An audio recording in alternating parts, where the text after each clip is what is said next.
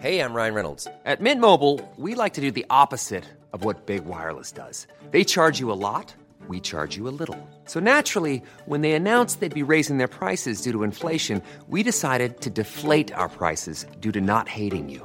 That's right. We're cutting the price of Mint Unlimited from $30 a month to just $15 a month. Give it a try at mintmobile.com/switch. $45 up front for 3 months plus taxes and fees. Promo rate for new customers for limited time. Unlimited more than 40 gigabytes per month. Slows full terms at mintmobile.com. Quality sleep is essential. That's why the Sleep Number Smart Bed is designed for your ever-evolving sleep needs. Need a bed that's firmer or softer on either side? Helps you sleep at a comfortable temperature? Sleep Number Smart Beds let you individualize your comfort, so you sleep better together. J.D. Power ranks Sleep Number number 1 in customer satisfaction with mattresses purchased in-store. And now, save 50% on the Sleep Number Limited Edition Smart Bed for a limited time. For J.D. Power 2023 award information, visit jdpower.com/awards. Only at a Sleep Number store or sleepnumber.com. Hello, ladies and gentlemen. It's Tim Bat. God damn it, Guy. One of these days you're going to get it, and you'll shock both of us.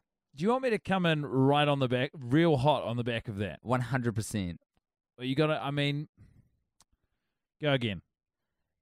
Hello, ladies and gentlemen. Welcome it's me, to Guy Monk. It's not going to work, is it? Well, you changed what you were saying. Of the podcast is brought to you in part by Audible, which you'll hear more about in just a second, but also partially by the original Cola. The OG Cola. What a lovely drink. I pour it on my cereal. I lick it from the sink. Love Karma Cola. Love it in all its applications. What Karma Cola do is they make a cola where it doesn't have yucky, bad, unpronounceable chemicals in it. It's got real cane sugar, not that crazy aspartame shit. You don't want that. You're hooked on pure cane sugar now, though. Oh, yeah. Only the best. It's good for you. I've been watching Narcos, bro. I'm very educated on how the trade works now. You want the purest. That's good.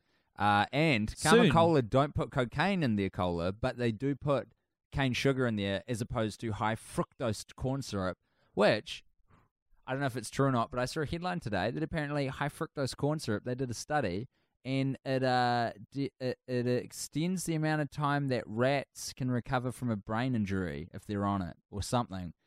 I don't know. It's bad for you. There's research to support every thought in the world. Yeah, that's true. And here's more about why Karma Cola is good. 9 out of 10 Tims agree it's the best cola you'll wrap your hands around. And 1 out of 10 Tims is a fucking maniac. 10 out of 10 guys drink Karma Cola for every meal of the day. And 10 out of 10 guys just won the Ironman in Hawaii. The results speak for themselves. No one except Guy Montgomery recommends that you have that much Karma Cola. Karma Cola, by their own admission, are like, you know what? It's cola. Don't drink it all the time. But if you're going to have a cola, have a Karma. Don't drink all of it all the time. Do drink all of it some of the time. You don't have to feel bad about the Karma Cola on a micro or macro level because it's got good stuff in it, comparatively, and also it's good for the people who make it and stuff. It's like, it's organic and it's fair trade. The farmers get a good deal. You supports guys, the villages it comes from. You get it. You love it. And if you can't get it, ship it. Who else is helping out Sierra Leone in the wake of horrible Ebola-ness? No one except Karma Cola, man. You're doing God's work. Here's the episode from LA Podfest. See you guys. It's the worst idea of all time. It's the worst idea of all time. It's the worst idea of all time. Season 2. Hello. Holy smokes. People arrived. Hello. You know this isn't Greg Proops' one, eh? That's right. This is our one. Never. You are aware of what room you are in. Room that is indisputably a fire hazard. So welcome along. How's everyone doing? How you doing out in the crowd there tonight, live audience? I would like to welcome you all to the worst idea of all time, a podcast in which myself, Tim Bat, and that's when you chime in. And myself, Guy Montgomery. We watch and review Sex and the City 2 every week for a calendar year, and we just watched Sex and the City 2 for the 30th time. Hey all! That's right. It's a lot. more than is necessary. It's also, obviously, we're in a room with live human beings and arguably a few androids, very well disguised as it stands. But if you are listening to this in audio, this would fall, I think, 32nd in the canon of episodes. So it's the 30th watch, but it's the 32nd episode because of certain contractual nonsense obligations. That's going on. So this is it's the Tokyo Drift of worst idea of all time. Yeah, exactly. It's the perfect analogy. This episode, actually, I'm going to name it Tokyo Drift now. So this is the one that comes two after, and you guys in this room right now are the first people to know this, two after the Paul F. Tompkins episode, which we're recording tomorrow night. Which is, while exciting, we appreciate the applause, does mean we'll be watching this 2 consecutive days. But we should be talking about this in the past tense because this is being released in the future. So we need to, much like Back to the Future, we need to keep our timelines in check. So PFT, wasn't he great? Yeah? Wasn't he the best guest we've had so far? Presumably, he could tank it. It's confusing. Statistically, it's unlikely, but the guy could really have a bomb. He's due, right? Like 6 years of hits, the guy is due to fuck one up. It sounds like you want old PFT to take a bit of a tumble. I would like it. Would make just to know he's mortal. It would feel good.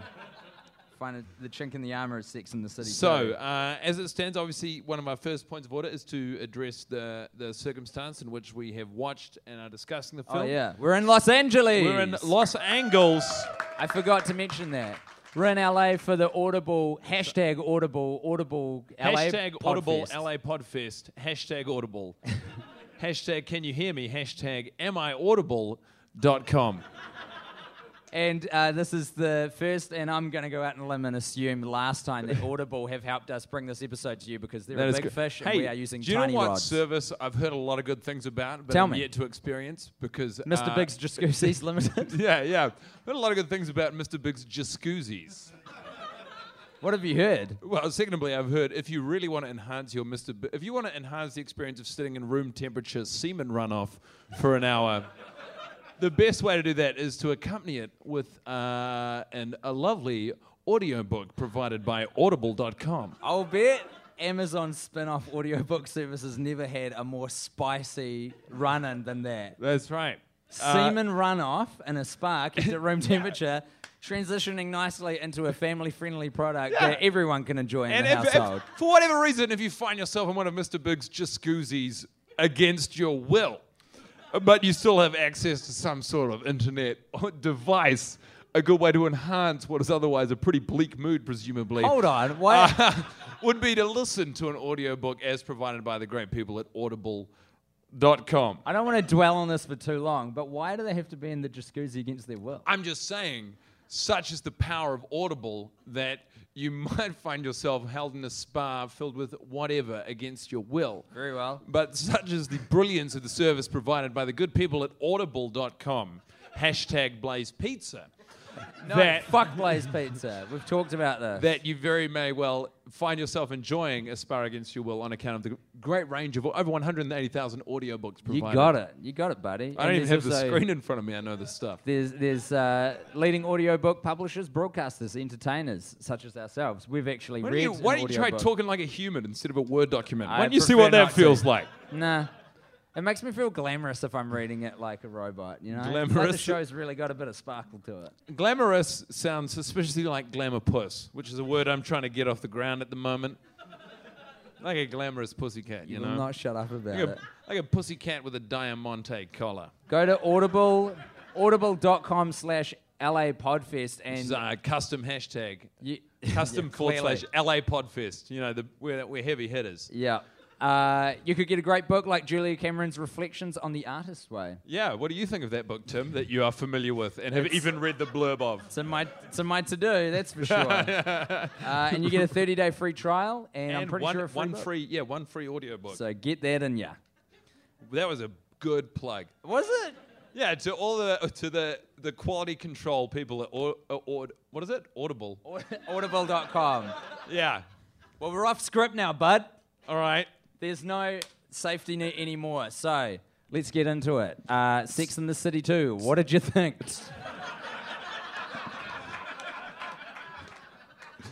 You know, I'm still waiting for the tide change, Tim. But I'm still not a big Sex and the City 2 guy. It'll happen for you. You gotta have the faith. Like the logic would suggest it does. There has to be some moment at which it becomes more tolerable. But Do you mean within one watch or within our journey of multiple watches? Yeah, I think. Or either. I think either both, potato, tomato. What I'm saying is, like with Grown Ups 2, there was some point, like along the way, in which we wound up thinking, hey, you know what? This isn't the worst way to spend an hour and 40 minutes. And I think accordingly, like it hasn't happened yet, but I do think that we are due to actually enjoy ourselves at some point. I think the relationship with Grown Ups 2 is complicated, though, because we recognize that what Adam Sandler had done was create a business. He was a jobs creator. The dude's making movies, and he's just a jobs creator. So you mean to tell me the only time you enjoyed Grown Ups 2 when you thought of the good that Adam Sandler was sowing in the world? I feel like that colored a lot of it, because we kind of cottoned on to the fact a bit later in the piece that this was basically him just helping out his friends and his family get paid. And charging everyday humans for the privilege. But that's okay, because if you charge 1 million people, what do you pay for tickets here for the flicks? $12? Is that about right? You charge 1 million people $12, you know how many bucks that is? 12 million. You got it. So you're only inconveniencing people a little bit, but what he gets to give to, to those David people. Spade. Yeah. I mean, I would like to think I'm not alone in waking up in a cold sweat around 3 a.m. worrying about David Spade's financial stability. I'm glad we're on the same page with that. But Sex and the City 2, Sex and the Titty 2, there's a spin-off in the making. Michael Patrick King, he's in it for himself. And that SJP, there's a lot of cynicism that this film's been built with, you know? At least Sandler was helping people out, but I don't think old SJP was helping anyone. No, you got to you look at the people who are on the Foley, who are dressing the mise en scene. That is a diamond on the CV, this film. You've got a lot of active audio work, and you've got a lot of great set dressing. And I did think as I was watching it, the set they treated this thing like a salad, and they were putting all of the sauces on. Right. You know what I'm saying? Yeah. This is balsamic, ranch. Those don't go together. No. Whatever. Just plug them in. No, there's a good analogy, because much like a salad, this meal of a film has no substance. You're waiting for the steak and it never arrives. It's just like, oh, fuck, okay, another leaf of lettuce or spinach or whatever. We are going to create this meal metaphor, which we are doing. And Michael Patrick King is the hilariously discombobulated chef in the kitchen, just grabbing disparate contents, going, no, we can do this. We can pull it off. Trading on reputation in a restaurant which has been past its use-by date for over 10 years. Still holding on to the Michelin stars, though. Digging up Parmesan from the back of the fridge, just putting it on in the hope that someone won't think, wow, this Parmesan, I mean, even new Parmesan tastes a little bit like vomit. Yeah. Try this stuff. Yeah. That's the funny thing about Parmesan, though. If it's new and fresh, it tastes like vomit. But if it's old, it tastes like cheese. Yeah, you you know don't that? have a great track record with knowing what cheeses taste like or are what. Whatever, man. Whatever. Strong strong comeback. Is this Strong speculative comeback. is this because of the halloumi incident? Because It's the you're not halloumi- convinced that halloumi comes from really old Feta. No. No. Goat's milk. I'm not, and I put it to the esteemed cheese eaters of the room, of whom there are at least 10. Here's the timeline of milk, though. It's milk, and then you leave it on the bench, and it's cream, and then you leave it on the bench, and it's curdles, and you get the whey No, that you you know, use in some stuff, and when then you you go to leave it the- a little more, and it becomes a soft Now, cheese. when you go to the supermarket, Tim, Yeah. they sell these things individually. Yeah. So you don't need to buy milk and wait. Like you could go on and buy all of these different things. I know, because the supermarket's done it for me. Yeah. I don't need to buy So you feta think and wait for it to turn into halloumi. That's what I'm paying for. What do you think the business model of a supermarket is? They get They get a lot of milk. They get a lot of well, in the dairy aisle for sure. They get a lot of milk, and then they just have various staging areas where it's been lying around for 6 months, 9 months, 12 You months. think a supermarket is like a science fair where they are selling products as they finish? Yeah. Okay. It's a commercial enterprise, and what you're paying for is that you don't have to wait around on your own time to like wait for your feta to turn into halloumi. I'm amazed that for such a fan of cheese, I'm having to explain this to you right now. I'm a little. I was, baffled yeah. by it. I came in confident. I'm leaving uncertain. I took notes this watch, Guy. I was there. Can I kick off with my shining light just to put us on a Very confident. positive little hop in our step? I really like the structural integrity of the wedding cake because the wedding cake looks like it's been created by some sort of architect where it's there's about 6 tiers on it that you can see, and one tier is they're all kind of off-centered, and it's got the sticks that hold them up, which traditionally would go through the middle of a cake. It's like one's right here on the left, and then the one on the next tier is way on the right, and it evens out. It's a masterpiece. And I know we've talked about the wedding cake before because you suggested that it's got real diamonds in it that people are constantly breaking Shredding their insides. Yeah. But they're too fancy to like kind of put their hand up and go, hey. I am what? it's Yeah. not And when I tasty. said that, I would like to clarify. I was critiquing the diamond as a digestible, not as part of a structurally sound cake. At your wedding, At my wedding, when you get married, you what glamour say puss. it wound up? Yeah. You well, glamorous you know pussycat. how to talk me into a wedding. So if Describe you me as a classy cat. would you, so your like ideal would be to have diamonds on the cake and just have everyone know how to deal with them, which is put them on the side and not eat them. Is that what I'm getting? In a land of fantasy, yeah. The whole thing is diamonds. Really? Diamond floors, chairs. It's a very physically uncomfortable, visually striking wedding. Economically unsustainable Wow. as well. How many people have you got at this wedding of yours? I don't know if you've heard of a little company called Audible.com. But I've recently been talking to them as a sponsor. On the proviso, I don't talk about jizz. when Struck I'm up a talking little about their deal there, huh? brand, yeah. Their You family-friendly scratch my brand. back, I won't talk about Yeah. jizz. I know how it goes. It's an old saying. Hey, do you want to chuck your shining light in here? Do you No, have one? No. No, I've got regular notes I could try and reappropriate. It's up to you. I have written here, this is not a shining light, this is just, I would like to kick off the potty with a kiss, and then in parenthesis I've written a gift, which is a new thing I'm trying. I think a kiss is always a gift, Tim. And accordingly, I will give you a little, I'll give one on mic. One. It's very tender. Not a shining light, Very I'm just sweet. trying to do that at the start of every episode now to Okay. boost morale. I won't say I don't appreciate it because I do. And I appreciate you. I do have a shining light. Hit me. You want to hear about it? Of course. Yeah. You're in luck, because guess who has one? This guy. And guess Have we who had too many beers is before not- this? Yes, absolutely. We haven't had that. I don't know. I feel like because we've had since we got to Los Angeles from the Shire in the South Pacific, tending to our sheep and lambs. We've been out every night, and we keep saying, "Yeah, tonight we'll take it easy. We won't go out tonight because we got to kind of get Keep our it heads into gear." together. Yeah, we got to not kill ourselves before we get back to New Zealand. But consistently every night, that has been Yeah. thrown into the wind. You know what the thing is? It's just too warm in this town. Yeah, big time. It's like the whole of Los Angeles is built behind an extractor fan coming out of a kitchen. Oh yeah, when you walk behind, you're like, Yeah, you're what like is that? it's too hot. I Yeah. can't wait for the sweet release of cool air. Yeah. And then you keep walking, and it's just more hot. It's all kitchen. And there are people jogging, and you think you are aware we're right next to a kitchen. This we is saw not a good Amy place to Schumer. jog. We saw Amy Schumer jogging today. Blew my fucking She was mind. walking. She was in jogging gear though, so it counts. if you're in the gym equipment but you're walking, it's jogging. Look, you want to hear this great Does anyone shining know light? what temperature it was in Fahrenheit today? Can anyone? 92. I don't even think that's impressive to Americans. Maybe an American would complain about 92. True, but this is a room full of Americans. Oh, you think 92 is hot? Oh, you should go to the valley in the middle of summer. Now, we're looking at 130, 140, all right? You're going to lose the loved one out there.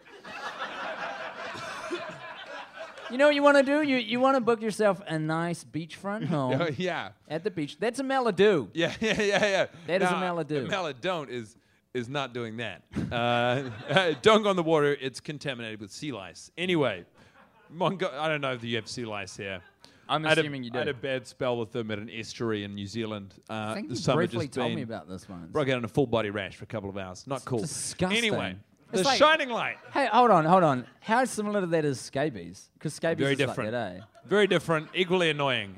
Scabies last longer. I Have don't you know. had scabies as well? No, but I've been around people with scabies. What's going on with your skin, man? It's cool. I look young. Not doing its job. You got I am scales. the Dorian Gay of the pod gay. You are the Dorian Gay of the gay. Correct. I am Very an- good. Recently, I have just discovered I am an ageless gay. I thought I was an aging hetero, but you know, you live and you learn. You do. Anyway, the in Shining California. Light, as Yeah. promised, but 2 hours ago, is the mug from which Charlotte drinks near the conclusion of the film.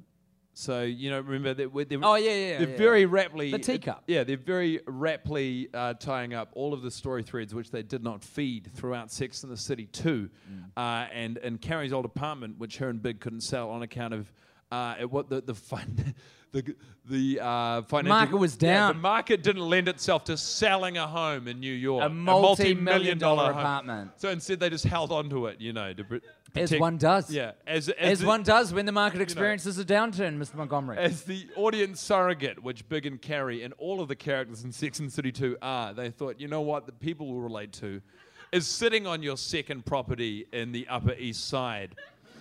I want to chime in, but I feel like you're sidetracking yourself so much already from where you're headed Look, that I need to just butt out until The you get to where thing you're of it going. is, so there's a cutaway as all of the story threads are being neatly tied up. So obviously Samantha gets to have sex with Dickbot the android,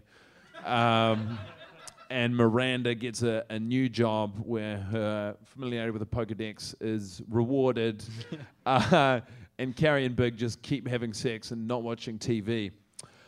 And Charlotte, it's not really addressed. She's obviously going through huge relationship problems with Runkle from Californication. And she defers one day to the apartment, the unsold old apartment from the television series. And she's sitting on the couch there and drinking from a teacup or a mug, which is way too big for her hand. Big as her fucking head. Yeah, it's the size of her If head. you saw this teacup, you would think that it's some weird Alice in Wonderland situation because it's completely disproportionate to the woman you're seeing carrying it. Absolutely. It's nuts. And it's something which I've enjoyed and laughed about with you during the film, but it's never sort of occurred to. It's so downcast am I by this point in the film. It's never occurred to me to say it out loud on mic. So, in a 2.5-hour film about a myriad of issues they attempt to bring This up and week, never resolve, my a most enjoy- teacup. yeah, my most briefly enjoy- on screen. And you'll for notice us. from the notes I took this week, at the top of this page it just says Charlotte's Mug, which I think could be an okay sequel to obviously the more well-known Charlotte's Web. A spider finds a home in a mug.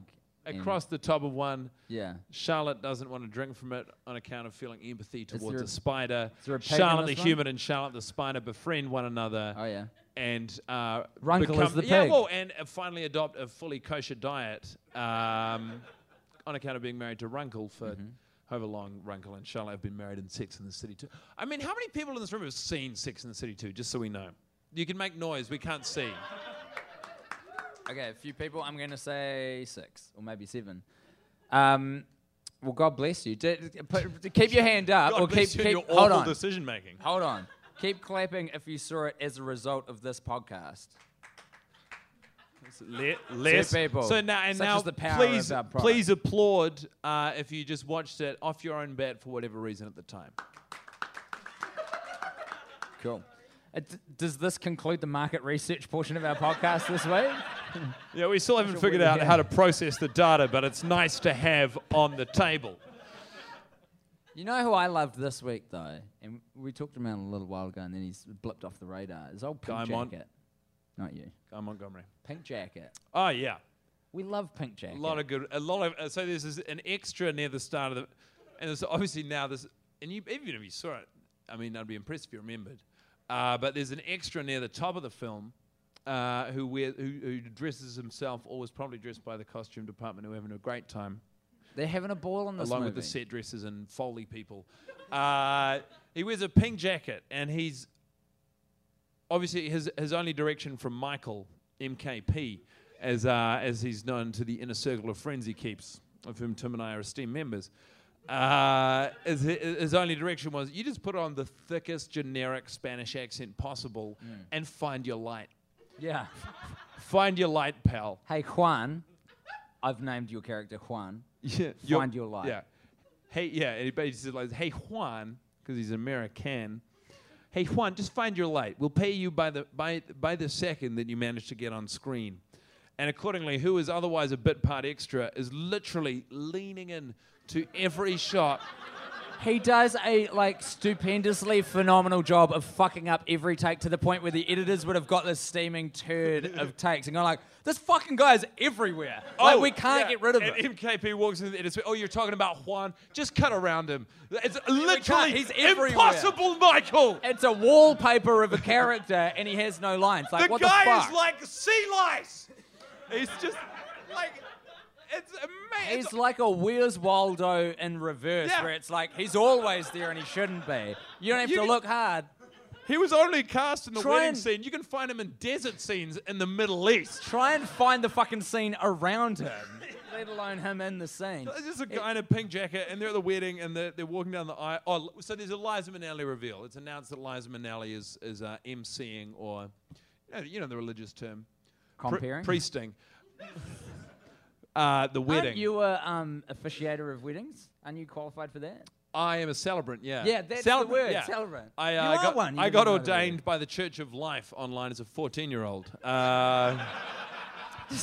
Does anyone want to get married in the room? Because I've got the piece of paper's printed out. It's in my parents' house in a clear file somewhere, like next to some printed off erotic fiction about something very embarrassing to masturbate to, I'm sure. Wait, what? Well, I got like a... There's like, I know, like, okay, it's never occurred to me to say this.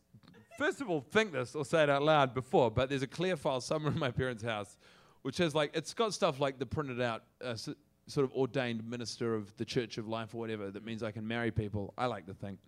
But also in that, I printed out, because, you know, we were young. We were just before everyone had smartphones and the internet in their bedrooms all the time. Okay. And so... this is getting very... No, we need to get to the end. Very frank and personal. Yeah, but what else is in that file, man? Just like like a printed out... Little story as you a, wrote? like, yeah, like as a... Little story that you wrote? A little... I didn't write it. Sexy no. little story? Presumably some sweaty 60-year-old dude hunched over a computer who was a big illegal fan of... What the fuck are you talking about? Hold on. It's just an erotic celebrity fan fiction. That you found, not that you wrote. That I located online, printed, and had in a clear file, which I still don't know where it is. At your fucking parents' house. I was 14. That's where I lived. Who were the celebrities in the... It's Hilary Duff. It was Lizzie McGuire. Hello. Hey, let me tell you something. You lost me 5 minutes ago with this story, and you just found me again, friend. Anyway, look. Because that is a fan fiction I can get behind. Yeah, it's out. Look, well, not even... Anyway. Hilary Duff, gorgeous. What do you think she's doing right now? It's something more productive and enjoyable. I reckon she could be in Sex and the City 3, Grown Ups in the City. It's like Samantha's long-lost daughter. Oh, wait, you can't do that with women as easily, eh? With dudes, it's easy to be like, surprise, you've got a kid. But with women, it's like, wait. What? Yeah, I know. I can categorically say, that is not mine. I think I'd remember. Anyway, so yeah, and there's a clear file floating around somewhere in a family home in Christchurch, New Zealand, which has all of the most embarrassing memories of my teenage and pubescent years. Good to know. If I ever need to like hold some dirt on you, that's where I'll go. Your dad and me get along great too. So you do get along swimmingly. Here's a question I want to throw at you though. In honor of the Rugby World Cup kicking off today, which I know no one in America will care about, which is why I'm bringing it up. You could feel that announcement galvanize the room. Absolutely. And well done to Japan. Well done to Japan. And that huge upset against South Africa. I love it. I could tell you people anything, you would whoop. At least a couple. Why Who's a rugby fan in the room? Oh, shit. Okay, apologies. Well, those are different whoops from the people who whoops Japan. There was like a room full of people who like rugby and not the Japanese rugby team. And it's a room full of people who love Japan and know nothing of rugby. Well, look, I hate to bring this up, but we're in America now. Pearl Harbor, you know. Oh, hey. Well, you have brought it up. So anyway, the question I wanted to ask you was, the Rugby World Cup trials are apparently being held at the hotel where our 4 sassy ladies are staying in Abu Dhabi. What the fuck is the ruse? Because there's no such thing as World Cup we've trials, and if established there this. was, they wouldn't be held in the Middle East in scorching heat. Yeah, and a winter game. previously, we've prodded at this sort of plot detail, if you will, which you must, in which there's a Rugby World Cup trial happening in Abu Dhabi, which is obviously this is insane. It's too warm. There is no such thing as a Rugby World Cup trial where they draw on the best rugby playing nations in the world to go and play rugby in 140 degrees Fahrenheit. Or whatever. Clearly we don't understand Fahrenheit. Yeah. But as more information is bled out with each watch, and that's obviously how movie watching works. Is if you watch it more and more, you get more information from it. It's not the same movie. It's always it's an ever changing and adapting, true. living, breathing being. The logic would be, surely, Tim, Yes. and esteemed people of the room and internet, whenever you may be listening to this, You're awfully close to that communal mic. I'm kissing it. For a kiss is always a gift. And occasionally a disease I'll find out about later. Yeah. But what I am saying to you is that whoever's in charge, presumably someone at the Pentagon or involved in sort of the UN's international defense, they've pretty much assembled a group of highly trained athletes. Okay. The cough is not for comic effect. It's a cough. Thank you for that stipulation. Why people laugh at a cough here? I don't get it. Anyway, I'm dying. They've pretty much been like, okay, we've got this supports your Dickbot theory from the previous week. I think you can see where this is going. If you Feels like someone's trying to stop you getting this theory out. I'm getting a very 24 vibe, like someone has injected some gas into the room that's causing you to fuck up. I'm back, baby. Suddenly Jack Bauer's going to burst so through the pretty door. much what's happening is someone who's in charge of international defense and is aware of the threat posed by Dickbot and Yeah, you're back on Max 93 FM. Yeah. Hey, welcome back. So pretty much what's happening here is you got the Defense Force who are gathering a whole bunch of, say, over 100 highly trained physical specimen to combat this one robot, a.k.a. Dickbot. Oh, they're here to take down Dickbot. That's right. The only reason the World Cup trial ruse exists is to counter the threat posed by this cyborg sent from, wherever. Yeah. I was postulating Japan, funnily enough, so that all arcs back, doesn't it? I see what you've done there. Holy shit. What if it's like, this is an international relations nightmare, and I feel like single-handedly we may be creating some trouble here. But what about all the ill feeling that was created from Pearl Harbor has now translated to a payback Pearl Harbor 2 in the form of Dickbot. Dickbot is Pearl Harbor 2. So Dickbot has been built by the Japanese army who have yet to release the ill will that they feel, and fair enough, over... About the backlash over their initial action. So this Pearl is Harbor. round 3. Yeah. Thoughts? I have no reason to refute what you're saying to me.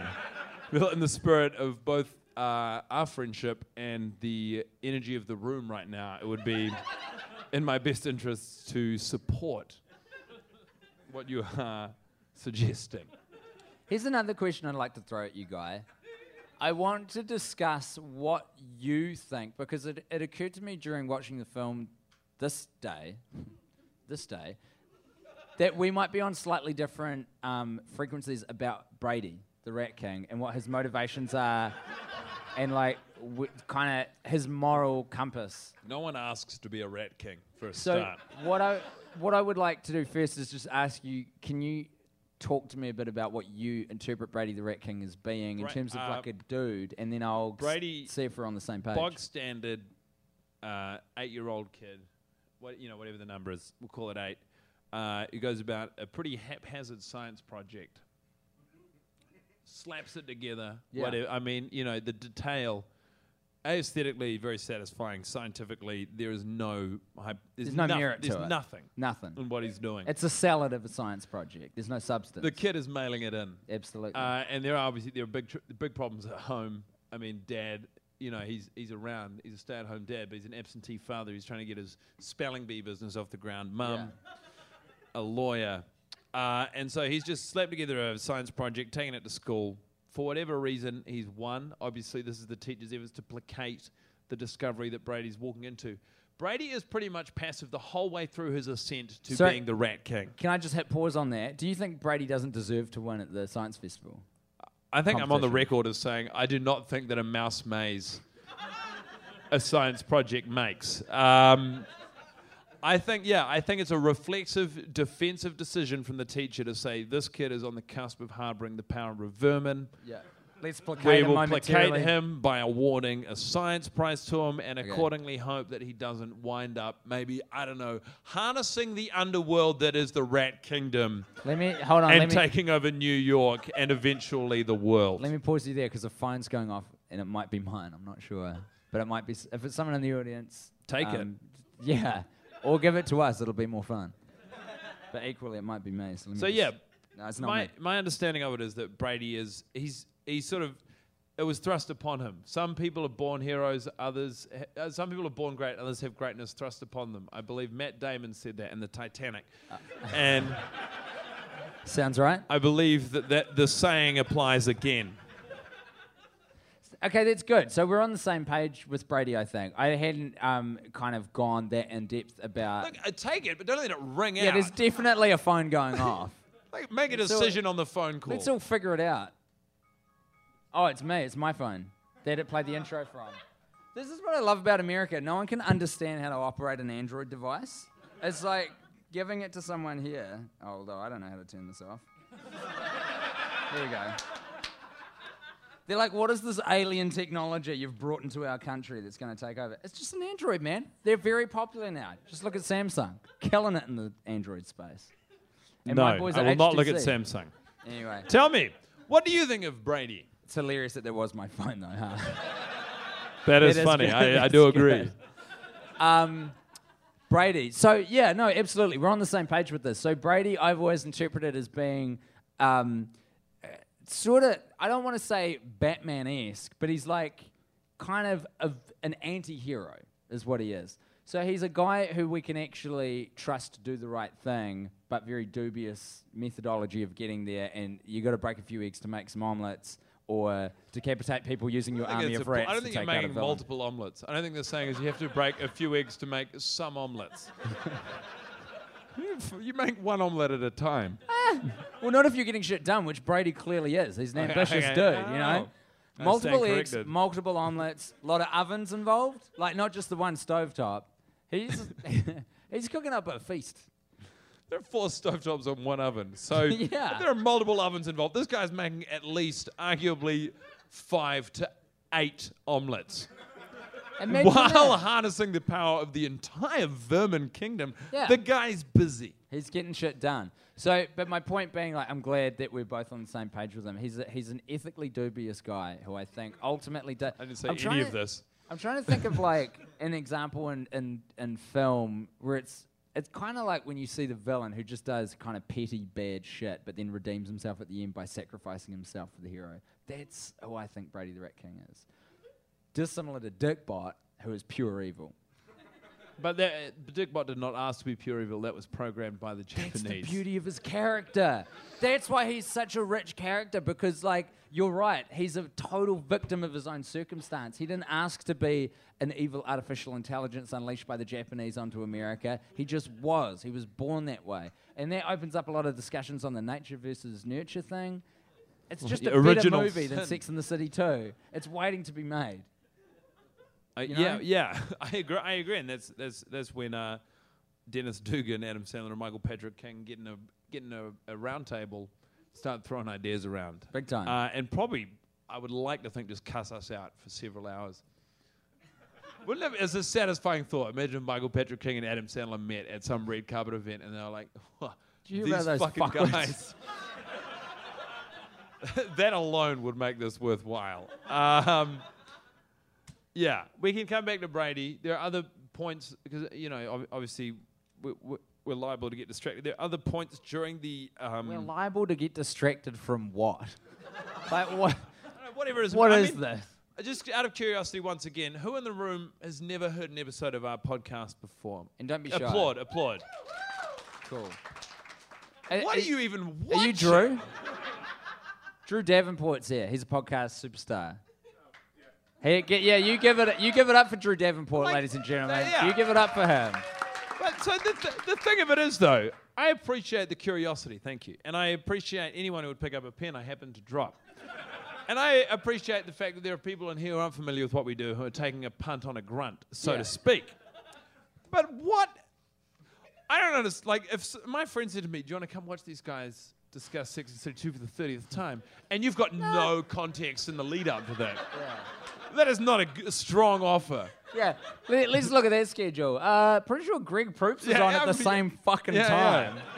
I think I'll give that one a pass. I'm pretty sure there's like not such a context-specific discussion I could take part in and maybe understand. Anyway, what I'm trying to say... Well, hold on, because now we're back into the market research portion of the podcast, which I love. But like, why did you come here? You're an Aussie. Fantastic. So when you said you're a fan of rugby, you weren't kidding. For real. Cool. And how about you? Are you guys friends? We met here. Love it. All aboard the friend ship, as Montgomery Burns would say. I heard about you guys because I saw that you were going to be here. We definitely should have mic'd you up for this. You came here because you heard we were going to be here. Well, I started listening to We met you but yesterday evening. You're a sweet angel sent from on high to placate our insecurities. It's funny when you don't mic up the audience as well, because for the purpose of 99% of the people who will hear this, who are not in the room right now, any other side of the conversation could be happening. We're just filling in blanks. So I could be like, hey, so why'd you come here? Oh, you heard we were comedy geniuses? Well, that's very, I mean, it's a strong term. It's not undue, but I'm a little embarrassed to accept it as a Kiwi. We're very shy. We're bashful people. That's right. Anyway, the original point I was trying to make was... All right. I don't think we should be watching... No. Is that at the wedding, at the big gay wedding, which pretty much, if you are curious as a listener of the podcast as to how long we can be interested in or engage with the film, I'm pretty much taking notes and interested in what's happening all the way to the end of the wedding, which is 20 minutes out of the 2.5 hours. Like, 'cause there's action and there's like cuts and there are different characters and there's stuff to look at in the background of frame. It's pretty much from there forward that it's just the four leads just having huge problems with their great lives. And what I noticed this week, and you did too, and we talked about it, but I wrote it down, is that the wedding is the direct, and this is much like the party scene in Grown Ups 2. This is obviously a big, long time spent on set, and they're just telling people to do something to make it like, you know, for just for an interest level on the off chance anyone decides to watch this movie repeatedly. Keep going. Is the only direction given to all of the extras at the wedding is to keep dancing. It is honestly like Job from the Bluth family was in charge of wrangling extras during the wedding, and he just said, everybody dance. You should celebrate yourself every day, but some days you should celebrate with jewelry. Whether you want to commemorate an unforgettable moment or just bring some added sparkle to your collection, Blue Nile can offer you expert guidance and a wide assortment of jewelry of the highest quality at the best price. Go to BlueNile.com today and experience the ease and convenience of shopping Blue Nile, the original online jeweler since 1999. That's BlueNile.com. BlueNile.com. Hey, I'm Ryan Reynolds. Recently, I asked Mint Mobile's legal team if big wireless companies are allowed to raise prices due to inflation. They said yes. And then when I asked if raising prices technically violates those onerous 2-year contracts, they said, what the f*** are you talking about, you insane Hollywood ass f- So to recap, we're cutting the price of Mint Unlimited from $30 a month to just $15 a month. Give it a try at mintmobile.com/switch. $45 up front for 3 months plus taxes and fees. Promo rate for new customers for limited time. Unlimited more than 40 gigabytes per month. Slows full terms at mintmobile.com. Hiring for your small business? If you're not looking for professionals on LinkedIn, you're looking in the wrong place. That's like looking for your car keys in a fish tank. LinkedIn helps you hire professionals you can't find anywhere else, even those who aren't actively searching for a new job but might be open to the perfect role. In a given month, over 70% of LinkedIn users don't even visit other leading job sites. So start looking in the right place. With LinkedIn, you can hire professionals like a professional. Post your free job on linkedin.com/people today.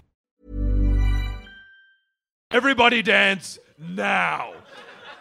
And there's no, like, because there's no music playing in terms of the lineage of the, like, and the order of the film. There's no music playing for a lot of the wedding. But anyone you look at in the background of the frame is dancing the whole time. But dancing in a way, like the movements are very much the movements of a person who has been told to dance with a fucking gun to their face, who've been dancing for too long. No one's finding or feeling the beat. No. They're just wriggling with nerves.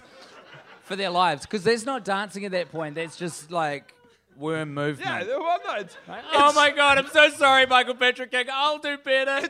I'll do better next take. Pure survival. It's just a bunch of people wriggling to not be prodded or shot. Yeah. And you can tell that when you watch the movie 30 times. The fear in their eyes is real. It's visceral. Hits I wanted to broach that topic this week. I wanted to bring up something, and that is the treatment at the top of the film leading into the movie, or the wedding, rather. Which basically is the movie for me. That wedding scene or nothing. When they're in, what's the name of the jewelry store again? Bergdorf Goodman. Does that sound like a familiar brand, Americans? Bergdorf Goodman. Does that sound like a familiar name to it? Bergdorf Goodman. Bergdorf Goodman Incorporated. Let me tell you a little bit about Bergdorf Goodman. Founding father, diamond maker. I'm Mr. Bergdorf. This is my associate, Mr. Goodman. It is mighty fine to meet y'all. Yeah. Big fans of jewelry, we would presume. Anyhow, you were saying. I can't remember what I was saying. Oh, yeah. What I was saying is I really detest the manner in... Yeah, nice one. Way to get me back for that chip gag. What I detest... Hashtag escalation. Well done. What I really detest is the fact that Charlotte goes, her best gay friend is marrying my best gay friend, as if it's like two fucking pet dogs that they're doing a faux wedding for. It's detestable. I hate that shit. They are human fucking beings. You do not own them. It's like so that whole opening scene. awful. That's like, I think you could feel, even in the performance, presumably, as all movies are, this one was shot in chronological order. And like, this is the first... We understand the film industry now. We've been in LA for 4 days. Yeah. We get it. You know, it's confusing otherwise. How do you know what goes where? And this is the first scene. So there's all of the actors getting together on set, and they're about to hoe in to the meaty script provided by MKP. Yeah. And they get given it, and they go, "Oh wow, equal line distribution. This is going to be great." And they walk in, you know, because they all get given one zinger, which is, I understand, as someone who hasn't really seen it properly, was what a lot of the joy from the television series was built around, was that, you know, you finally got to watch four women frankly discussing their lives and all the aspects therein. Finally. Yeah. And so the four of them, they all get given one line or whatever, and they all like go boom, boom, boom, boom. And in between every one of them delivering a line, someone drives a bus in between the lines. And there's no connective tissue between their zingers as well. It's just like MKP was contractually obligated to get all the women across the line to sign up. But you can feel the hope in them and the energy in them in that scene. It's like, wow, yeah. Now, check this one out. Yeah, check out this little maybe pop and zinger. all the deep-seated doubts I had about doing the sequel for the last 5 years were misplaced. Maybe we'll have fun together. And I feel like that is present even in the deplorable lines that they deliver. And so they aren't really even paying attention to the detail of the script. They're just so get excited to say something. to be back on. Like, they're sort of just trying to... Rallying against the tyranny. You've got to catch up with a friend, or you've got to do something like... You've got to go and do something which you feel like you should be excited about, but you aren't necessarily excited to do. And you convince yourself en route, and even in the opening throws or whatever that activity is, you're like, well, hey, So you know what? hold on, let me just plug a personal example out of the air. Say, for example, you live in New Zealand your whole life, and you go to America for a podcast festival, which is all predicated on you watching Sex and the City 2, and you can't even look forward to that. Would that be a sort of sound example? Yeah. And so, in spite of the huge backlog of information you have about how you're definitely not going to enjoy yourself, you start watching Sex and the City 2. Yeah.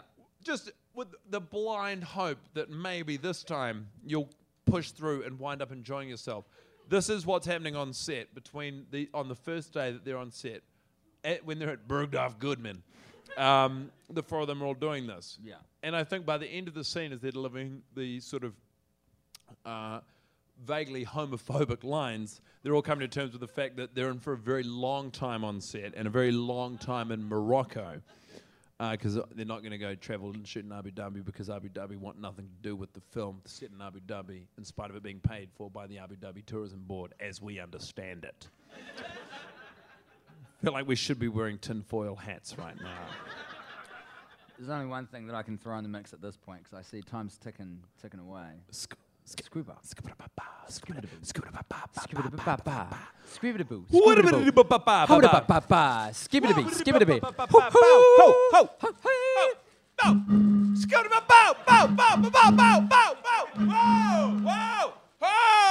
Hey, oh, that lady's playing the saxophone.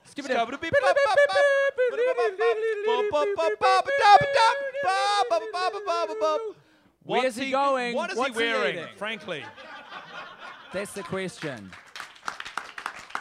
And the answer this week will be delivered by both of us in tandem, because we both know exactly what old coffee guy's up to. We know both of the questions. We know the answer to both questions. Yes. And they marry up very nicely. This is going to blow you away. He is wearing a suit. You go. I'm showing off mic to help you. Oh, okay. Yeah, that's how you help someone, by eating. He's wearing a suit made of titanium. You may be familiar with the Jackie Chan career revitalizing The Tuxedo. Yeah, that Jackie Chan, Jennifer Love Hewitt franchise, which got off the ground like a plane. Genuinely surprised you do know what movie I'm talking about. Yeah. I can't say I've seen it, but I remember the poster. Of course, I haven't seen it either. No one did. I think the basic premise of that movie is Jackie Chan is sort of hapless, and he's given a tuxedo, which is a sort of a robot as programmed to know. I'm getting a thumbs up from a member of the audience. I'm on the nose. So the guy's wearing a titanium suit, a suit provided presumably by the US government in anticipation of any upcoming attacks. That is exactly what the movie leads you to believe. Until it is revealed that said suit has been made by one John Big. Yeah, you mean from a big old book of ideas. Yeah, you don't mean Mr. Big from Big's Big Book of Ideas, do you? The very same man. Mr. Big, while wandering on his office one day, colorblind, aimlessly looking at the stock market, trying to figure out if it was up or down. We've never said this before. Not only is Mr. Big colorblind, he suffers from awful vertigo. I mean, the figure they put him in that 60th level office was a real fucking dick move. The stock market could not be a worse place for this guy to be working. Yeah. I mean, the man's got no built-in compass or sense of color. He is literally just in rotation every day. Just his whole life is guesswork. Bad time. So he's in there, and his mind wanders a lot, and to help his crippling anxiety from being put up in the 60th floor while suffering from vertigo, is he often will flick on the TV, and lo and behold, what trailer did he watch? The Tuxedo. And that gave him an idea. I'm going to rip off the Tuxedo. So he just decided he was going to build the suit, and then he teamed up with a noted science legend, Andre Agassi. You'll remember Andre Agassi from his book, The Tales of Andre Agassi.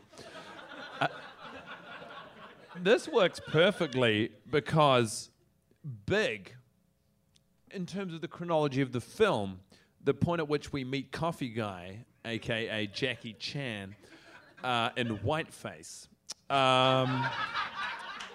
is... I forgot about that bit. Yeah. But so this is when Carrie she's gone off the grid, so to speak, to finish that article she's writing for Vogue to promote her upcoming book, I Do I, A First-Year Guide to Marriage. So he might project a confident air, but the guy is paranoid. He thinks Carrie's onto his vertigo, his colorblindness, the fact he's been losing their money for over 10 years. He pours what remains of their savings into the suit and into Agent Chan, who then he's tasked with following Carrie around New York. So Carrie thinks she's out gas bagging with the gals. guess what? Big's got a mole right next door. You dig what I'm saying? I absolutely do. The audience might be confused by the fact. Of course, I know the plot of this. Yeah, it's This story, but the audience might be a little confused that it seems like Mr. Big's chief character point is that he's losing a lot of money, and the way he solves that is by following his girlfriend around with a guy in a titanium suit, which doesn't seem to solve any of those problems. You know, the thing is, when you're in the depths of despair, you're not thinking straight. Exactly. You're not you're not processing each problem individually. They all meld into one sort of hellscape, and you're just trying to fix things as they occur to you. And accordingly, you don't get anything done because you're just in a panic. Yeah. And this is the circumstance in which Mr. Big finds himself. But I mean, yeah, Beautifully, we both know the ending of this tale. Well, which is the most obvious setup for a sequel in the history of cinema. Correct. Michael Bay would do well to learn from the end of Sex and the City 2, in which there is the nationwide power surge, obviously from the Pentagon, the source of all American power. Because Brady the Rat King has found a way to just throw his armies. He's actually, not a lot of people know this, Americans, but all of the power in your country is generated from the Pentagon. That's right. There's one 200 watt plug. Yeah. There's just been daisy-chained on a bunch of multi-plugs. There's a multi-plug and then an extension cord. And if you look, actually, I don't know if you guys have looked at America from satellite before, but you can actually trace the state lines from the extension cords running across the land. It's like the Great Wall of China, but a lot more dangerous. Yeah. And thinner, because, they're only this. I mean, they're not waterproof. It's risky what you guys are doing. This whole Brady room has figured out that the economic powerhouse of the free world, the United States of America, has one chink in its armor, and that is the power grid, which seems haphazardly put together at best. And he's just thrown his armies concurrently, all of those rodents together, focused on the Pentagon. And who's going to save them? Interestingly, Mr. Big and his Agent Chan, titanium suit man. That's right. We don't find out how it goes because it's a franchise and you gotta milk that shit. You can't just set up something that interesting. Yeah. I say as people leave the room. And some people would say it's an anticlimax, which dangerously seems like something we're teetering over the edge of creating. I beg to differ. I beg of you to have a different opinion from you. Me the too, origin kinda. of that colloquialism. Begging to differ. To be honest, I grovel to ye. We've on my knees to have an alternative opinion. We've got to call it off, mate. This has gone too long. This conversation? Yeah. Absolutely not. Nah, it's gone too long. No, I got stuff written down. Sorry, what did you just say? I'm from where you're from, and I didn't understand what you were saying. I can only imagine what other people were hearing. I've got stuff written down. I'm going to, in all seriousness, I'm going to give you 90 seconds to wrap up. You're like 3 different points. Okay, first of all, Tim, do you think we'll be friends, A, forever, B, a while from now, or C, not after February? February 2016? Yeah. I reckon forever. That's very sweet, thank you. Next. Okay, secondly, I know the clue is in the title, and then in parentheses I've written the word sex, but if I know I'm surrounded, I do not have the confidence to have sex like that. No, the context is obviously everything. I know what you're talking about, and no one else does. Yeah. No, so the thing of it is, Samantha, and this is the issue with watching the movie and not having seen the television series. It's like, but I understand Samantha's character. She's rambunctious. She's 45 confident. seconds. She enjoys herself as and when she pleases sexually. But in the film, she winds up having sex at the big gay wedding, trademark Michael Patrick King, with like a concrete layer called Nikki, right? And they're having sex, and they are sandwiched in between 2 rooms, one in which her friend Charlotte and husband Runkle are sleeping with their 2 children, the other in which Big and Carrie are. And they are fucking so loudly. 20 seconds. It is shaking the very foundations of the wooden New Hampshire house. What I'd like to say to you, Tim, is I don't know. I don't know. I think. Sorry, I'll stop the clock. It is a really mean thing to do to you, but when I'm sort of bearing my sexual yeah, I know. soul I to apologize. you. So, what you're saying is, I could not. What they're doing is I crazy. shouldn't have put chips on stage. What you're saying is you couldn't have sex with someone that loudly at a wedding when you know that there's heaps of people you know are around. Is that the gist of where we're headed with this thing? Is that? You know, when that you where we're going? boil it down to its composite parts, it doesn't feel like it was worth bringing up. What was your third point? Yeah. What I'm trying to say is I don't really love having loud sex when I know people can hear. I just needed a room full of people to know that. It's not relating to Sex in the City 2 at all. I just want that to be on the record. What's your third point? Fuck you. Come on, buddy. Bring it home. Bring it home. Let's do I this. just brought it so far home. I have given 2 deeply personal details I had no intention of sharing. I literally can't remember the first one. No, I know it neither happened can like I. 4 And minutes it's- ago. I don't luckily know what you said. It won't be on record. Look, you know, man, I like you so much. I really do. Oh, that's right, friends forever. Yeah. How ironic. So, no, see, hey, no, I want to hear the third one. Come on. The other thing I've written down, I've got, I don't know why they really hone in on Carrie's eye makeup purchase and subsequent use. So yeah, you remove context. These sound like the ramblings of a madman. No, listen. Hey. You give Montgomery 20 seconds and counting down, suddenly they make perfect sense. How dare you? How dare you? Because you're right. How dare you and you attacking yourself, not how dare you by coming up with the original point. Because I was trying to attack you. let me tell you something, folks. The Carrie eye makeup thing makes no fucking sense. She's gone to Abu Dhabi. This is a chick who brought with her like 80 pieces of luggage. She's got ample amounts of Yeah. makeup that she's brought with her. Even if they're on a PR trip, there's no doubting this lady had to pay for extra baggage. Totally. But the film pays This is extortionate. special attention to the fact that Carrie, when she is in the souk, buys special eye makeup, like mascara, right? That's just there in Abu Dhabi, To which the she point- doesn't like, need. to the And you point- see her buying it. You see her paying for it. There's a you see her talking there's about a it. You see shot her putting of it her on. tearing an off-brand mascara from like a whole sort of, there's like a laid out like this long sort of, there's just, it's all just individual tubes of mascara, and you see a close-up of her pulling it off. There's no brand name recognized. Like, this movie is all advertising. There's nothing to tell you what this product actually is, but there's still a very intense shot of exactly what she's tearing off. It makes no sense then. And then Yeah. later in the movie, when she's preparing for a date with Aiden so she can cheat on who she was discovering is a pretty unreliable financially and emotionally husband, there's another shot of the same off-brand mascara. Neither of them amount to any... Do you know what? In saying it out loud, though, to a room of people who don't know it like we know it, Yeah.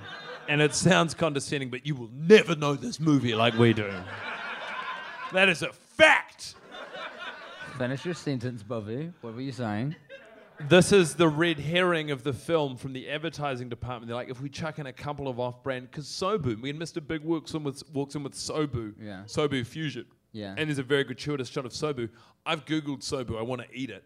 The Sobu has either never existed, I sound like Charlie Kelly, and It's Always Sunny in Philadelphia. There is no Carol from HR! No.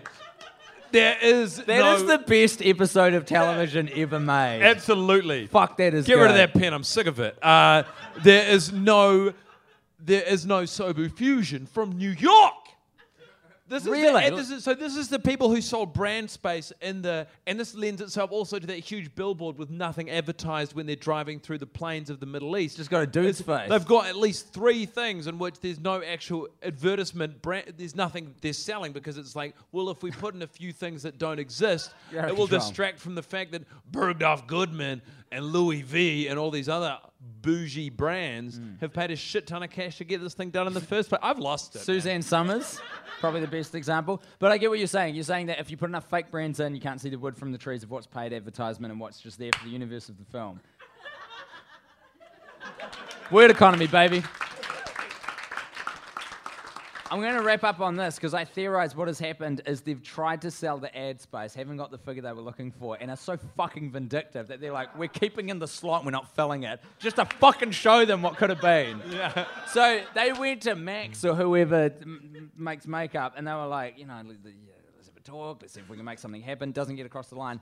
Fuck you. All the screen time you could have had is remaining in the cinematic cut of this film, so you can see what you could have had. And you didn't That get. is exactly correct. And do you know what I noticed for the first time this week, who I thought had an absolutely fantastic spot, actually, of paid advertising in the film, is this great new sort of crowdfunded startup called what's it called? Audible.com. And Audible.com, over 180,000 books. Over 180,000. Would you believe that? A lot of you can't even count that high, idiots. Over 180,000 books. Now, a book, imagine a movie, but it's hard work and boring. You are now thinking of a book. You know that movie, The Martian, that's got, what's his name? Matt Damon. Thank you. From the Titanic. You sure know your movies. That was a book first, apparently, and the audiobook is available from audible.com. So just use the code audible.com/LAPodfest. That's right, and what you'll get is a free book and a 30-day trial for this great service, which, frankly, I can say I can't get enough of. And I say that in the same way, like I can't get enough of sort of gold bars because I've never had a gold bar. Oh, baby, so we've got to close these threads off. We can't start chucking new threads in. Look, what I'm saying is, while I might not know Audible, I've never kissed Audible, and every kiss is a gift. I understand it to be an outstanding product. And Very good. Ladies and gentlemen, Guy Montgomery. Ladies and gentlemen, Tim Batt. Thank you so much for coming out. Have a wonderful evening. Man. You're the real stars. Now, I'm not sure how long we've got this room for, but I'll bet there's a lot of bladders out there that need emptying. So if you want to take a leak, do it now in freedom. Yeah. Free from, scorn or embarrassment. So do we finish and you're still talking to the room like they're a captive audience? Yeah, absolutely. Because aren't we going to do like a Q&A if anyone had any want to get some things? How long do we have the room for? Hello. Okay. Sweet. That was a decisive female voice. I like that. Anyone with any questions or theories pertaining to either of the two films with which we're familiar? Predominantly, if someone can give us a good coffee guy. If you're waving, I'll come around. Are you going to go? No, come up. No, come up. I'll run around. No, he's coming. He's already on his way. Oh my goodness! Ladies and gentlemen, it's Travis McElroy. My brother and me. Hello. I had a question, and we were talking a little bit about it the other day. Is this... I haven't watched it, and I will not. You brave and hardy soul. Does it ever hit the point of good, bad? Like The Room, or that kind of idea of like, oh my God, if I got a group of people together, it would be so bad, it'd be good. Sex and the City 2? Yes. So... if I may. Yes, please. Luckily, it doesn't. And we were fucking worried about that when we picked our second film. So, Grown Ups 2, with both films, they're so slickly produced and there's so much money that's been poured into them that they don't achieve that level of enjoyable badness that, like, The Room's the perfect example of that, where it's just like, whose hands are on the wheel here? Just one dude, and he's insane. Right, and he's funded the whole thing himself, and it's just a glory project for him. But luckily, the studio had enough involvement to polish that turd to the point where you're like, a shiny turd-looking rock, interesting. Yeah. So you can't grab onto the badness of it, which is good. Because the only reason we picked Sex and the City 2 is when we were making this little video to say thank you to our fans, and we did the reveal that it was like, and we're going to do it all again for season 2. We experimented with a couple images, and that movie poster of Carrie and the desert. Possible reveal. Hilarious. Fucking dynamite. And sort of running concurrently with the runtime, we laughed at it just maniacally. As an idea, not as something we would pursue, but just as like, it's no consideration for what it meant. But I'd go even further and say Grown Ups 2 eventually, like we were lucky enough when we watched it for the last time, we were in a cinema full of people who had heard the podcast. and sort of knew the trigger moments which we'd enjoyed. And there was, in watching that, the satisfaction of like something, say The Room, wherein you can all grab onto these moments and say, yeah, I remember that, I remember that. Sex and the City 2, it's so long Yeah. that like it fucks you up. If we like, really if we does. were to watch it, like it's just a competently made terrible film. If we were to watch it with a room full of people who've listened to even every episode of this season of the podcast, I think everyone would walk out like tired and broken. I don't think there'd be that sort of like sort of galvanizing energy across the room of like, yeah, because like all the things we talk about, they like cumulatively they make up less than 20 minutes of the film. So you've got another 2 hours and 10 minutes of movie, which you're just wading through to get to the trigger. Like, does this answer your question at all, Travis? Perfect. Yeah. Okay. Thank you very much. Thank you, Travis Travis, everybody. McElroy. Travis McElroy. And if you people out there don't listen to my brother and me yet, you goddamn should, 'cause it's the best podcast around. Has anyone else got Hello. a question? up. Come We on, wanna see you. no, We come on wanna up. meet you. We'll Wanna see shake them. your It's hand. okay. Thank you very much, though. Why, if it's not Stuart Stuart Goldsmith, Goldsmith, ladies everybody. and gentlemen, from the Comedian podcast. Hello, you remain the only other podcast that I've advertised from my own podcast. Thanks, man. Thank you. Yeah. Happy to be on the. What was the other one, though? What's that? What was the other one? No, I said you were the only one. So we're the there's only his one. one and our one. Fantastic. Such generosity of spirit I had from a colonist. Get in the light, Stu, so people can I'd first like to point out the irony of the fact that it is Guy Montgomery who is currently battered, when it is actually Tim Batt that stayed up all night the other night. And actually, my question is, which of the two of you is the biggest lush? Fuck, that's a good question. What?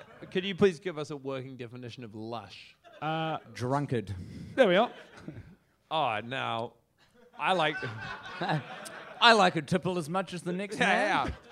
I like a bear as much as the next guy. No, I'd like to say on balance that we take turns.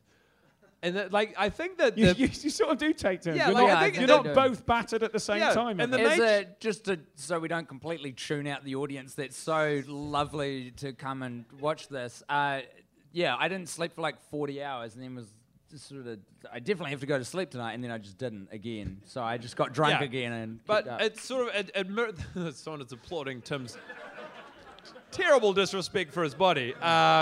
Lovely No, but the applause. thing, I think our approach to drinking is similar to the podcast, in which we tend to, there's like some sort of weird counterbalance. Seesaw. Where, like, if I see Tim sort of really having a crack at, sinking a few brews, so to speak, the amber nectar, if Tim thinks it's bare o'clock, I'll pull back.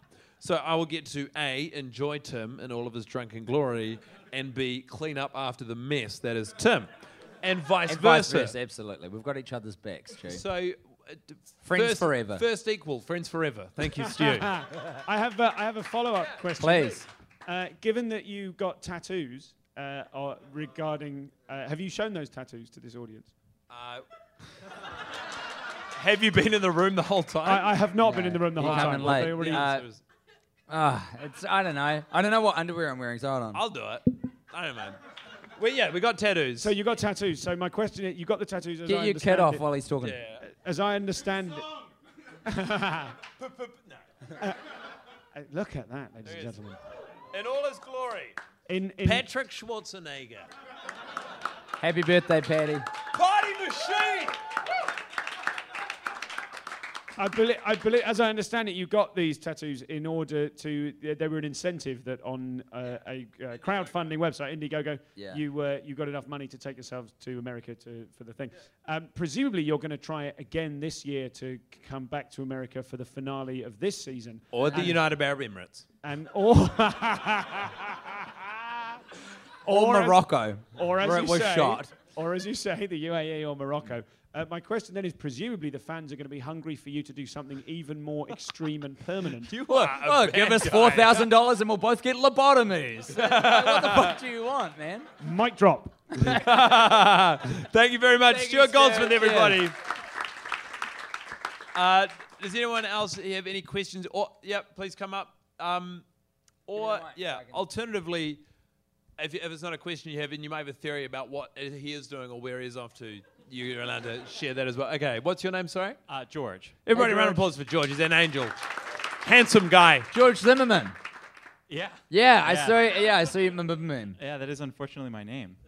It's cool. It's a fine name. Don't let some douchebag get you down, man. Thank you. That means a lot. I actually have a question about the tuxedo theory. Yes. So you were talking about. I Well, can't remember. it's very honed. Yeah. So let me just open with that. I can't remember if you landed on Pearl Harbor 2 or Pearl Harbor 3 for when Dickbot invades the United States. And I was just curious about when inevitably civilian technology gets repurposed by the government to defend the country, and Tuxedo Guy and Dickbot have to battle. What's going to happen during that battle? Look, a round of applause for such a fantastic fleshed-out question. A tremendous question. I would love to answer it, but I just don't think we've got enough time. Sure. But, I mean... Rest assured, we will be digging into this. And rest subsequent assured, it will be issues. uncovered over the coming weeks. Yeah. But what you have asked for is essentially an improvised fan fiction. That's true. And we are pressed. It's you know just what? so dense. I would normally so detailed indulge, but- and smart was the question. I literally did not understand the second half of it. Let me say this, though. The battle is long, and we lose a lot of souls along the way. Sure. But we just, unfortunately, within this format in this room, we don't have enough time to explore the entire thing. But we will. I would like to borrow a quote from Jeff Goldblum in a little known film called Dead Poet Society. I believe he said, "Oh, Captain, life finds a way." Thank you, guys. Does anyone Is else? there nobody else? Yeah, come on up. Hey, we've met before. Yeah. Everybody, welcome to the stage. Introduce yourself. Gage, a tall glass of water, everybody. Gage, come up on stage so we can see you. And hit us with your question, my friend. I instantly regret giving you stage instructions. What's your question? I apologize. That's okay. So I have another tuxedo-related question. We literally made this up. Let the man and talk. Okay, yeah. I've seen the movie back in 2002, 2003, and Jackie Chan was a valet, and the tuxedo was a government-issued weapon that... That's right. I don't know why I remember We all this. remember. Yep. Did very well at the box office. It did. I don't think it did. Okay. But I didn't see it, so I don't know. Anyway, I'm sorry. Agree to disagree. Finish your question, though, Gage. Anyways, so is it possible that Mr. Big is Jackie Chan just in whiteface? So Mr. Big is not who we're attributing Agent Chan to. It is, in fact, Coffee Man. Yeah, Coffee Guy is... Loath as I undeniable. am to correct you, Gage, because you've grabbed onto a thread we've just created. But this is... Sorry, We did it. We did... I No, was no, no. thinking of P.F. Chang's the whole time. Yeah, fair enough. It's a And common as mistake. is your right. Yeah. But no. As a racist. Categorically... I thought George Zimmerman already got off stage. Yeah. Am I right? Oh! Hey. I know, that was more of an AO, not like I wasn't trying to terrify my friend Tim. Look, no one here wants to offend anyone. We're probably late already. What I'm trying to say is that Jackie Chan is in whiteface as Coffee Guy, and Mr. Big is Chris Noth, or Noeth, as he's known on the Bible Belt. Pretty much, we appreciate the theory, but it is inaccurate as it stands. Gage, Round of applause for ladies Gage, and gentlemen. everybody. Give it up for Gage. Oh, do we? Who's here there? What is our time at?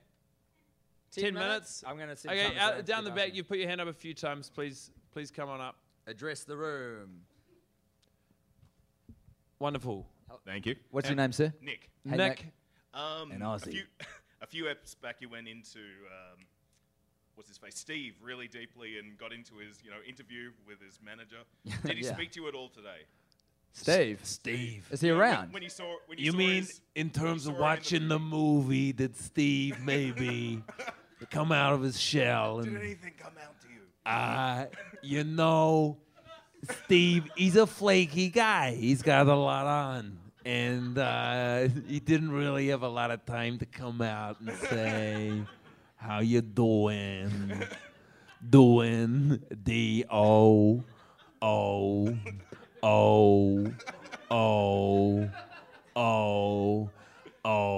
And the word in doing.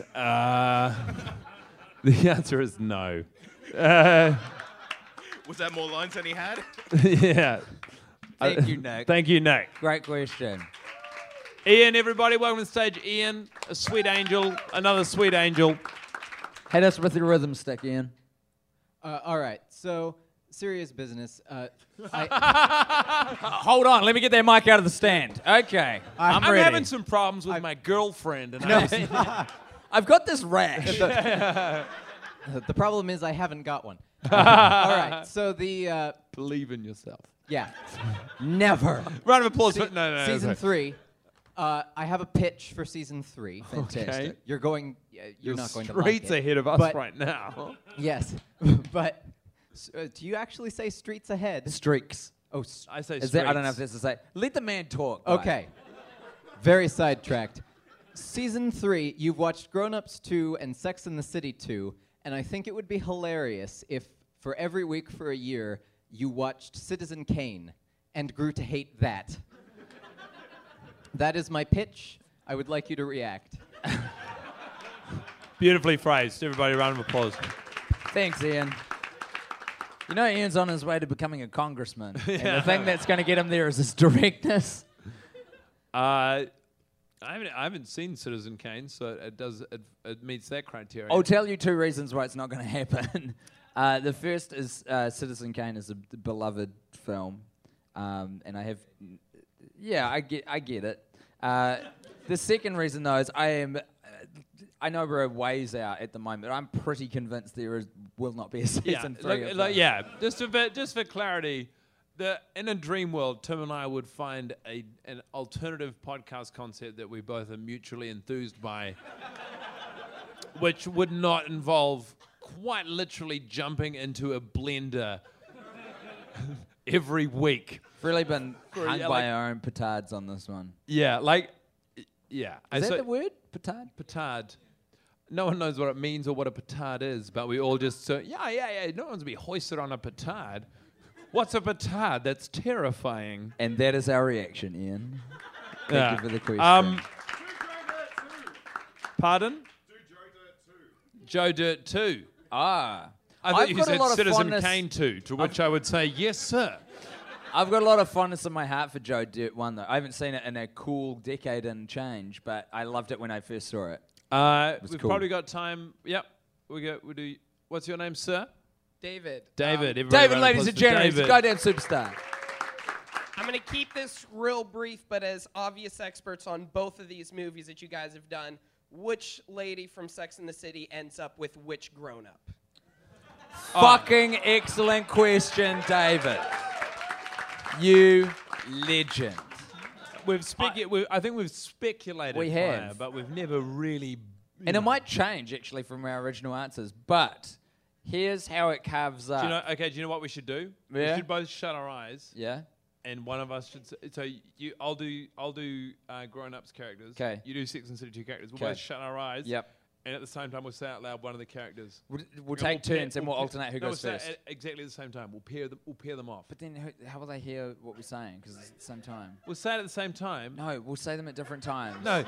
We'll say it at the same time, then we can discuss what we say out loud. Okay. So shut your eyes. Think of No, wait, no, hold on. That doesn't make any fucking sense. It works perfectly. We both shut our eyes. You say a character from Sex and the City. I 5, say 4, 3, 2, 1. Miranda. Miranda. There you go, Miranda and Lemonsoff. That would work. That's a relationship that would work. What Lemonsoff needs in his life is a strong female presence. That's why he's always gravitating towards his mum. Sally isn't strong enough to keep him on the porch. That came out weird. Miranda is a lawyer. She is a strong, independent woman who knows what she wants, and she is very articulate with her needs. 5, 4, 3, 2, 1. Chris Carrie. Rock. Mackenzie is his character's name. So what we've got here, obviously, is Mackenzie, the layabout cable installer, and Carrie Bradshaw. Both of them have a lot of time on their hands. They both skive off of work regularly. It's not a financially sustainable relationship, but it's certainly a good time, baby! 5, 4, 3, 2, 1. Samantha. Higgins.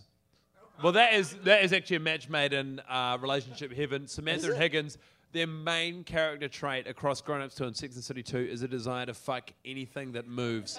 Too true. Accordingly, they could hole up, wherever, preferably Samantha's office or apartment, as opposed to Higgins' rundown apartment in New Hampshire. But frankly, I think that while neither of them have You've found been saying long-term New love- Hampshire a lot, but I think Connecticut, or is Connecticut and New Hampshire and Connecticut? Neither Americans. of those things are in each other, and Are it's not they? important. Where does the Venn diagram sit with New Pretty Hampshire much, and Connecticut? Higgins and Samantha are what each other need to sustain a Non-existent? long-term relationship, which of course leaves Lamonsoff and Charlotte. Tim, could you please unpack We why did this Lamonsoff relationship- at the top. Yeah, and by Lamonsoff I mean Lenny Fader. If you'd There listen you for go. one goddamn second in your full life. You did well. You tested me, and I passed the test, and I appreciate it. So, Lenny Fader and Charlotte. This is the most neurotic. Interestingly, she's still wound up with a Jewish man, so I think that was just destined to happen, which is cool. The stars have aligned. Just throwing cultural aspersions on all Jews there. They're all Nope. neurotic. No, separately. Okay. He is neurotic, and then my mind wandered. Maybe there is something Lenny like that. Fader's not neurotic. The guy is confident and relaxed. He's a talent agent from Hollywood who's I don't know moved back about to his that. hometown with He's his very pent family. up.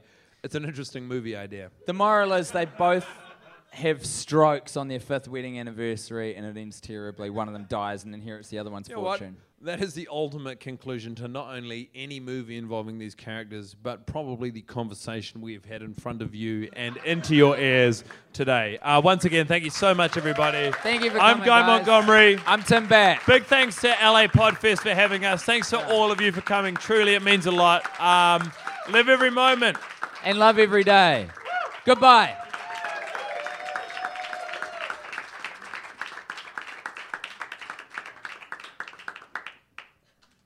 And get out of here. Goddamn animals. Even when we're on a budget, we still deserve nice things. Quince is a place to scoop up stunning high-end goods for 50 to 80% less than similar brands. They have buttery soft cashmere sweaters starting at $50, luxurious Italian leather bags, and so much more. Plus, Quince only works with factories that use safe, ethical, and responsible manufacturing. Get the high-end goods you'll love without the high price tag with Quince. Go to quince.com/style for free shipping and 365-day returns. Hey, it's Paige DeSorbo from Giggly Squad. High quality fashion without the price tag. Say hello to Quince. I'm snagging high-end essentials like cozy cashmere sweaters, sleek leather jackets, fine jewelry, and so much more. With Quince being 50 to 80% less than similar brands. And they partner with factories that prioritize safe, ethical, and responsible manufacturing. I love that. Luxury quality within reach. Go to quince.com/style to get free shipping and 365-day returns on your next order. Quince.com/style.